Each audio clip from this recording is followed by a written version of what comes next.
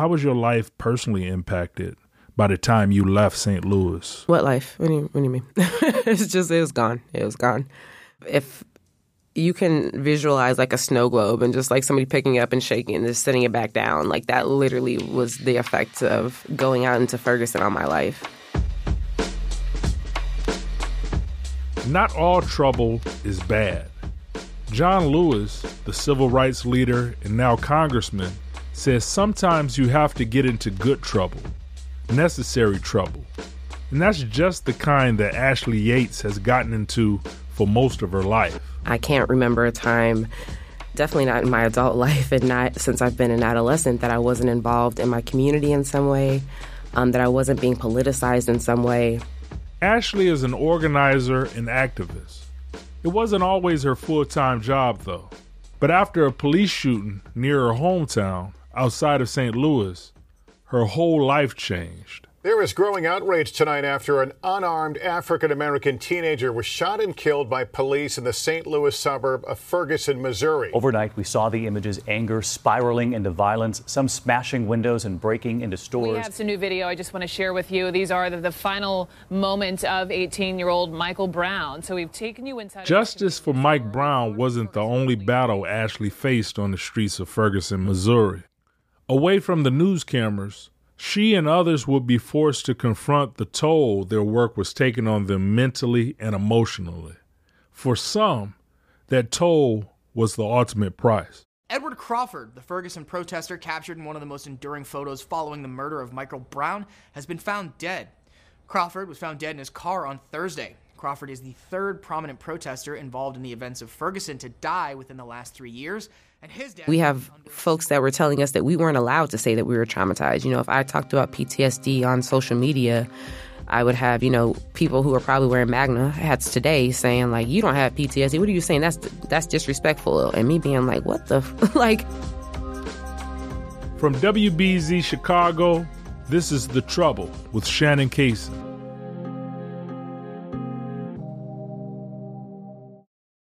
When you first meet somebody, like for the first time, say I met you at the laundromat or something, how would you explain what you do?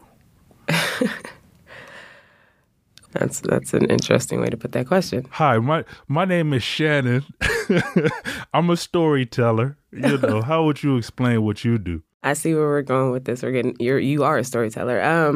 That is a really good question. I don't know. I think it would depend on who they are, because I guess my broad answer would be that, I work for Black liberation. I work for the anti-oppression of Black folks everywhere globally. But depending on where that person is, as an organizer, what I've learned is that we have to have conversations with people.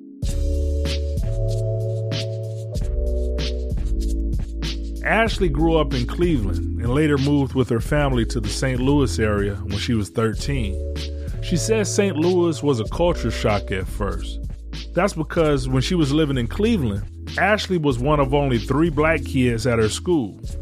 The first school she attended in St. Louis was over 90% Black. For me, the joke goes that, my aunt kind of saved me from not knowing who I was. I remember being on the phone in Cleveland and talking to my grandmother and her talking to my parents and, saying, who's that little white girl on the phone? And I'm like, what do you mean, grandmother? Like, these are the influences I was around. This is how I was taught to speak, so I had no clue even what she would mean by that, but I could hear it and hear them talking about it. And my aunt was the person who kind of said, you know what, like, you are who you are, and this is who you are. So she threw every book at me, and I just ate them up. A Taste of Power by Elaine Brown, Asada, Soledad Brother, Revolutionary Suicide. So she's just like, here you go. The one thing she could never, ever get me to do, though, was watch Roots. She had the VHS tape, and I'll never forget it. It was like as long as my arm, And I'm like, there's no way I'm watching something that long. Yeah. It's like 10 tapes. I remember watching Roots in school. I had a Black history class, and the whole class, all we did was watch Roots. Ashley had other ideas in mind, though. She was ready to put her aunt's lessons to use. In high school, she got elected student council vice president. With that came the job of reading those morning announcements I'm sure we all remember. But there were two things Ashley refused to do: say the Pledge of Allegiance and stand for the national anthem. My teacher saw that I wouldn't stand, I wouldn't say the Pledge of Allegiance, so she decided to stop letting me go and do the rest of my duties.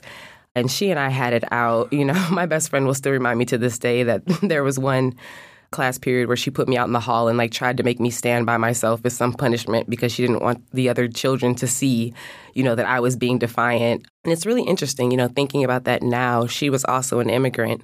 And so having a more developed political sensibility now, I can really see how for her that was really an affront, right? And how she couldn't really understand how, as a born citizen, I wasn't, respectful of this country and not able to completely see the ways in which this country wasn't respectful of me.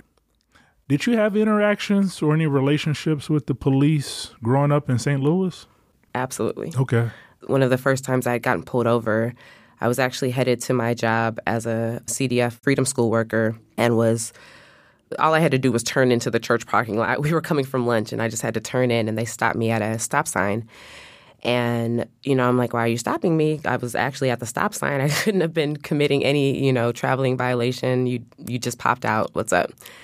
And they told me, hey, we're checking because we have had a string of illegal temp tags. I'm like, what do you mean illegal temp tags? Well, my father just bought me a car. I had the temporary license plate in the back that's written. And then also in the place of where my license plates were supposed to go, I had the dealer plates.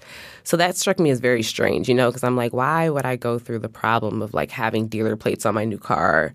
But somehow I'm trying to fool you all. So, okay, I let them run all of my stuff.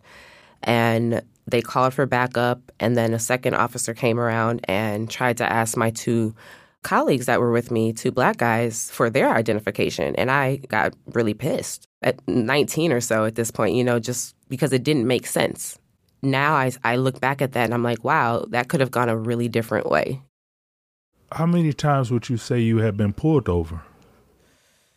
I'd probably say about 25, 30. Wow. Yeah. When I go out and I speak, I used to make that point to people to illustrate what over-policing looks like. God bless his soul. Police shot this boy outside my apartment.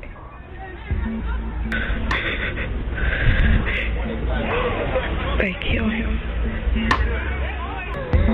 August 9th, 2014. A 911 call comes in about a stolen box of Swisher cigars at Ferguson Market and Liquor. 10 minutes after the call, Ferguson police officer Darren Wilson encounters Michael Brown and a friend not far from the store. Brown is dressed similar to the description given by the dispatcher. Soon a struggle takes place between Brown and Wilson. From there, the accounts vary, but what we do know is that Brown was unarmed and shot at least 6 times, dying right there in the street. He was only 18 years old and had just graduated from high school 8 days before his death. I heard about the shooting on social media and watched the aftermath on my phone. When I saw the young man's body in the middle of the street, my first thought was, why don't they cover him up or just get him out of the middle of the street like that? I didn't know what happened yet, but seeing the body of a young black man in the middle of the street on my phone made me angry. It was only a year after George Zimmerman was acquitted for shooting 17-year-old Trayvon Martin in Florida, and only a month after Eric Gardner was choked to death by the NYPD. Whether or not the country was ready for it, the killing of black people by police was about to become the national conversation. Talk to me about when you first heard about the shooting of Michael Brown. Where were you? I was at work at a retailer, just scrolling on my phone, looking at, social media, expecting to see just the normal jokes. Because at this time, everyone wasn't, highly politicized on social media. So I just kind of logged in to get some giggles, and definitely did not get that. Saw something very different. I knew that I had to, go and just see, what was happening. I just, I had to just see for myself. and really just understand that that had happened right down the street from where I grew up. So I got off work, drove down there. You know, it was dark at this time, and there were maybe about 30 or so people still kind of milling about, crying, you know, holding each other, trying to figure it out. And I, you know, spoke to them, got the exact same stories that I, you know, had seen on social media live, that he had his hands up. And then they told me that folks were gathering at the police station, which was a couple miles away, if that. So I drove in the car over there and joined about 60, 70 folks maybe who were standing outside that first night just looking at the police and yelling. And that first night we started organizing to get some answers. Did you feel like something in you had changed after that first night of the protest? To be honest, I can't say yes to that first night. The clear moment where something changed was about 4 days, I think it was August 13th, I think, after Mike Brown was murdered. And we had been doing daily and nightly resistances, and they shut down Ferguson. Ferguson is 6 miles wide. So, you know, they literally created like an apartheid border around Ferguson, had checkpoints for people. If you didn't have an ID that said you were from Ferguson, you were not getting into Ferguson. There were, you know, what we were at the time calling tanks, but now I've learned that they're Bearcats. But these, you know, military tactical vehicles with, you know, snipers coming out of the top and ladders on the side, you know, stationed at the streets that we would drive on. That was the first night that I found that, you know, to get into Ferguson, we were going to have to sneak in.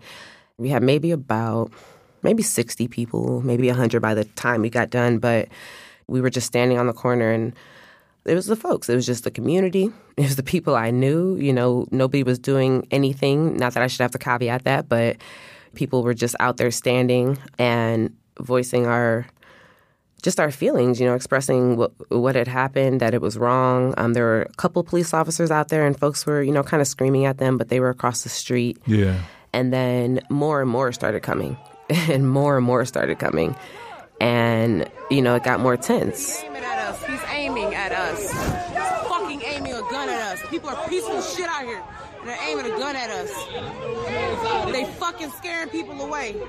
That's what they want. I can hear myself back now in that video, just like watching it, because I can't quite remember saying these things, but I watched it and I'm like, oh, that's me. But, you know, I remember turning my camera and just like showing the people that were with me and saying, this is how we showed up. Look at how everybody's out here, hands up, peaceful. Signs. That's all they got are signs. And look what the fuck they got. Look at this. You know, and turning the camera back to the cops and saying, look what they have. This is how they showed up. They fucking throwing tear gas at us. Here they go. Fucking throwing tear gas at us. They're fucking bait. Get back, get back, get back. That's just friends. Get back. Get back. You know, this is what they're bringing against us. And again, military weapons, riot gear, everything that you can think of, the cavalry against, you know, a small group of community people. Get back, get back. Don't shoot! Don't shoot! They pushed us off of the corner that we were on, and I remember being very, very upset and kind of snapping because it felt very important for us to stand our ground in that moment. And, you know, to this day, I still don't know, like, some brother picked me up and was like, come on, sis, we got to go. Like, literally, you know, picked me up. It was like, we got to get up off this corner, because I was, like, the last one there still screaming, like, just in disbelief. And they marching. Everybody's up that way, and they marching. Where the fucking cameras at now besides ours? KSDK, KMOV, CNN, MSNBC. I'm calling all you motherfuckers out. Where y'all at now? You were so involved, and you don't even remember saying the things that you were saying. You was just... And yes, my language is foul right now, because this shit is foul. Totally taking over. Yeah. That was like the mission at that moment. Yeah, just like, what is happening, you know? Well, I can't be on the street. You shot tear gas into it. Why was it important for you to be there rather than just following it on that social media feed that you were looking at? I don't know if I can say. Maybe that's something in me. In an alternate life, I probably would have been like an EMT. I'm strangely like calm in chaotic situations. I actually just posted something. Well, it's on Facebook a couple of months ago, but it's from 13 years ago, but around the time, when Katrina hit, and just this post about how small my hands felt and being like, damn, I only have 2, but at least I have 2 and I can put them to some use. But, in the face of what we're facing, they feel so damn small, and still feeling that way, but still feeling like, again, I have 2 hands, so I can do something with these 2 hands. It wasn't long before Ashley was doing a lot with those 2 hands. Besides nightly marches, she helped make meals for fellow protesters and volunteered as a street medic. Through Twitter, she began connecting with other activists in Ferguson. They eventually formed a new grassroots group called Millennial Activists United. Their goal was to get more folks their age involved with activism by connecting them through social media. But before activism became full-time, Ashley was still racing back and forth between the marches and her retail job.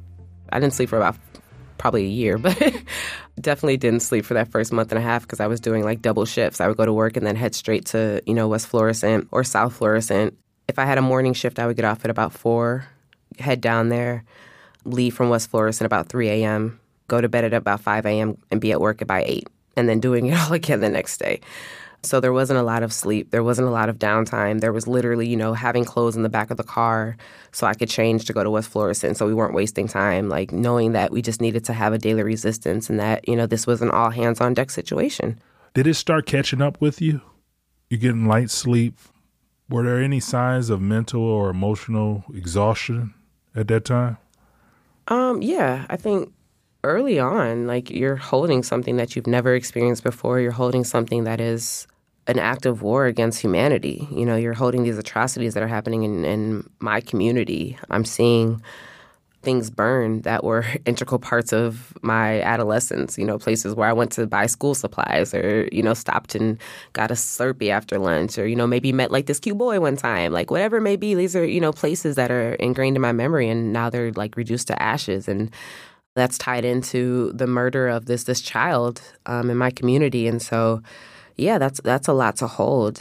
I think I realized about a month after going out that this was very real. We had street medics coming in and talking to us about PTSD and very assuredly saying, like, you're going to have symptoms of PTSD. And I remember, the first time I heard that, writing it off. Nah, I'm not going to have PTSD from this. We just got to keep going and, just deal with it and figure it out. But about a month later, I definitely was like, nah, this is real. This is real. It's some heavy stuff. And I have a right to make sure that I'm mentally okay with dealing with this. Coming up on The Trouble, Ashley decides to make a new start, but still must confront the past. I felt like everything inside of me was shaking. And I just, remember being very honest. And I was like, y'all, I'm sorry. Like, I can't. Like, I don't know what's happening. Like, I'm not okay. I can't do it.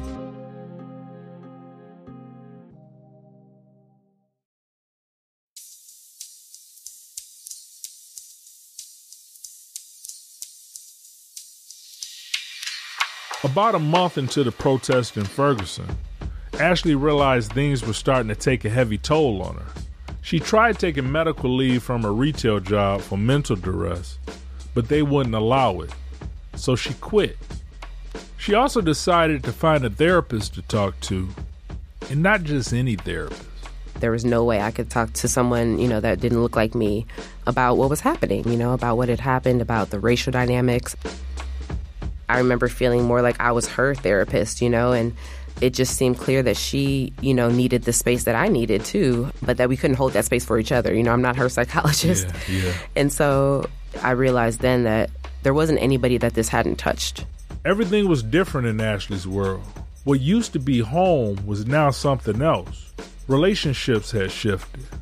When a local reporter asked how she interacted with white people after the Michael Brown shooting, her response was she didn't anymore.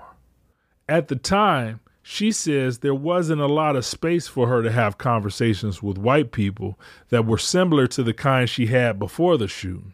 So by the end of 2014, a month after a grand jury decided not to charge Darren Wilson with Michael Brown's death, Ashley decided to leave St. Louis and head west. Was that hard for you, leaving St. Louis, going to Oakland? In the moment, I don't think it was. I'd been through a lot of traumatic experiences, not just, politically, but personally, and needed time away and time away from the city. And it was very hard to be there. It just became very, very clear to me how different the city was. Not only the energy was different, but just, things had literally shifted. And so, streets stopped being just streets. They started being places where these traumatic things had happened. They started being places where, people got tear gassed or rubber bullets or I saw somebody shot here or, whatever it may be. And those are things that a lot of our communities hold. A lot of our communities hold tragedies within them. True. The same places where we have our life and our joy. But to have so much happen in such a short time and on such a level, it was just... It made almost, my hometown almost unrecognizable, and that really hurt. So I was ready to get away from that for a bit.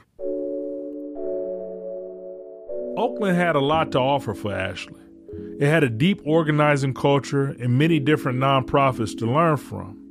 It also happened to be the birthplace of the Black Panther Party, so Ashley was sure there was plenty of knowledge to soak up. But a change of scenery couldn't shake the memories of Ferguson. The routine became something else.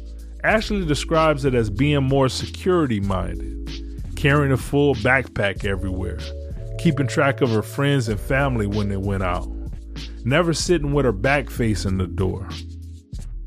This was a new normal for Ashley. It even affected her when she traveled to Selma, Alabama one weekend in 2015. That trip coincided with the 50th anniversary celebration of the Selma to Montgomery marches.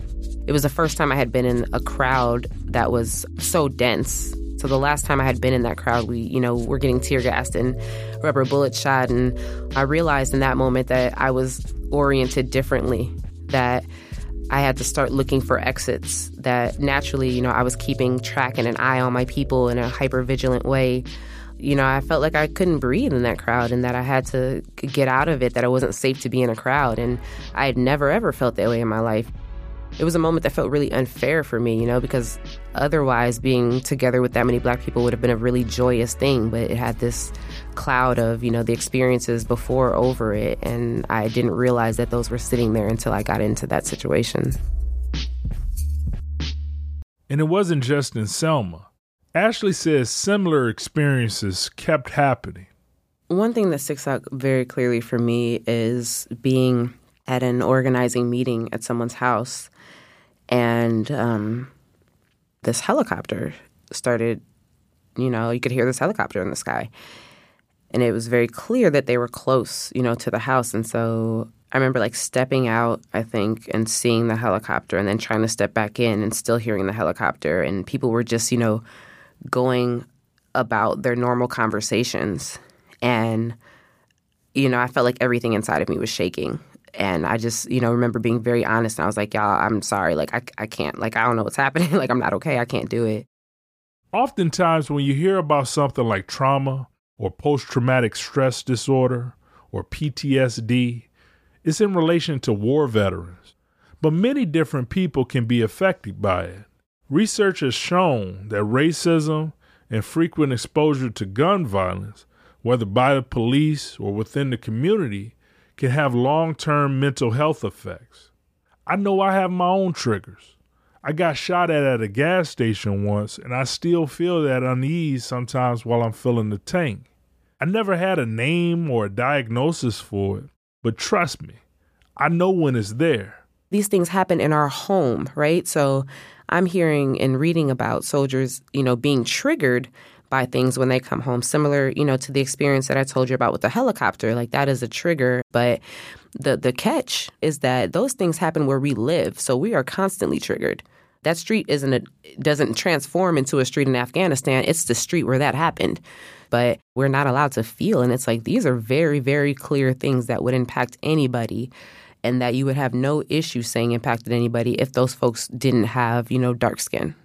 Now, when you realized that you had those emotions still in you during that time, what did you do to cope?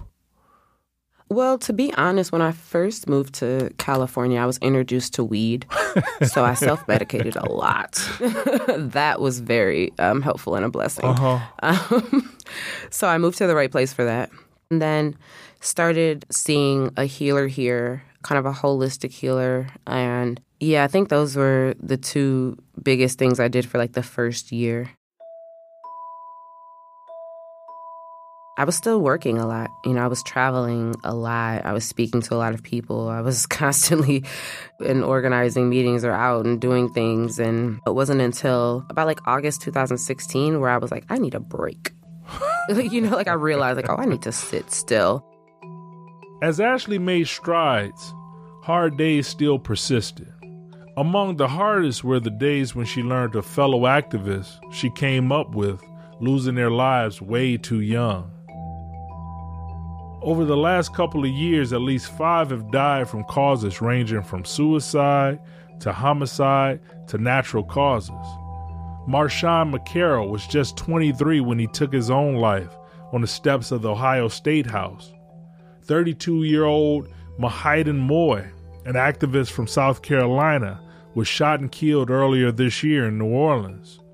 His murder is still unsolved. And at the end of 2017, came the news of Erica Garner.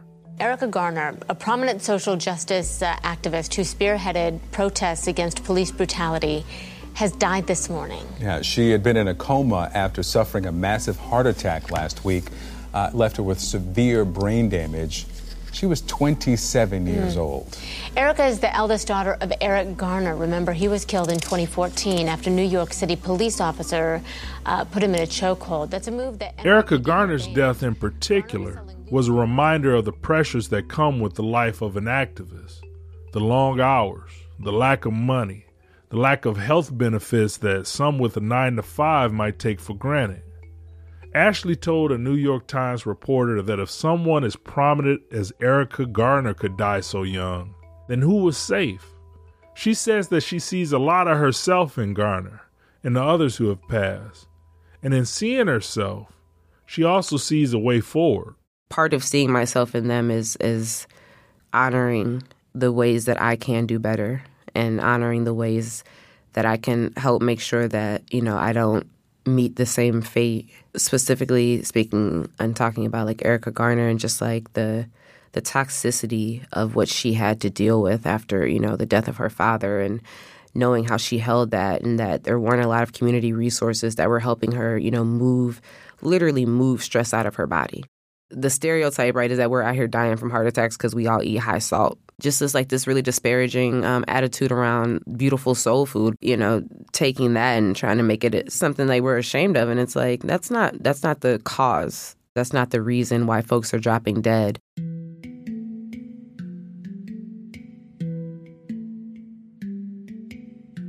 You're fairly young, around, early 30s? Yeah, I'm in my Jesus year. I just turned 33 last month. Jesus year, 33?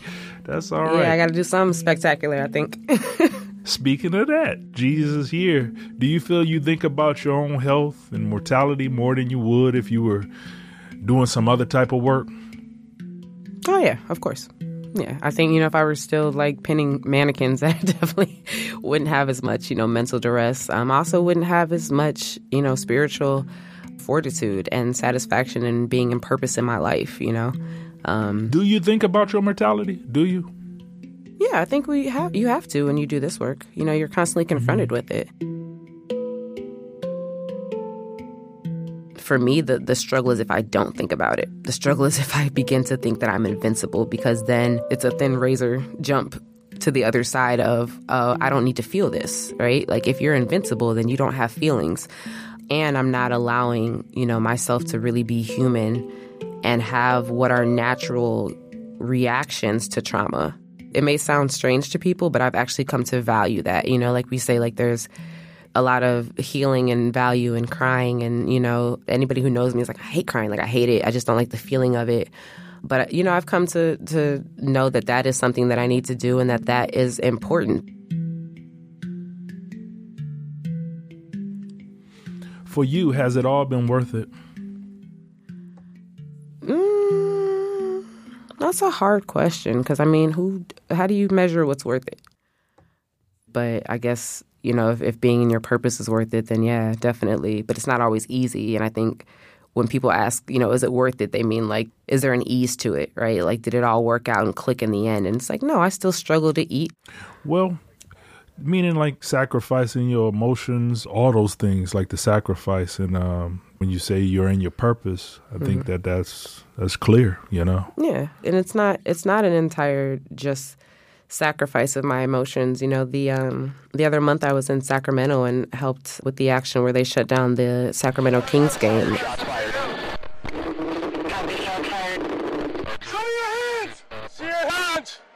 Stephon Clark, a 22-year-old unarmed black man who was shot and killed by police in his grandmother's backyard last weekend.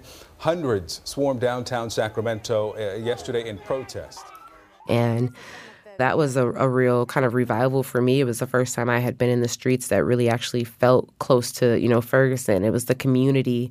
And so people won't get this unless you've actually been out there and really held space. But that for me, you know, it's not a sacrifice of emotion. That's a gift.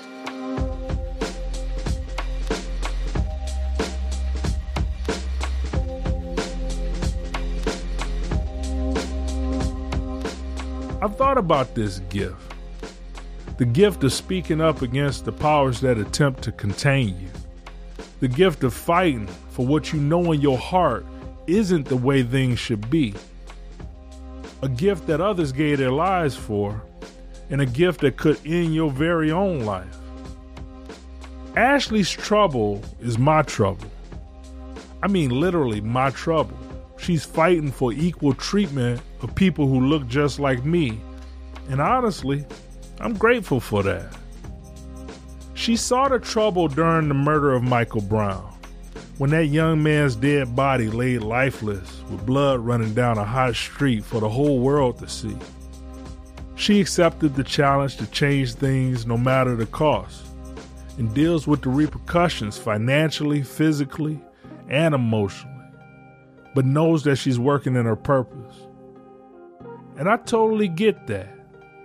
The necessary trouble we take on reveals our purpose.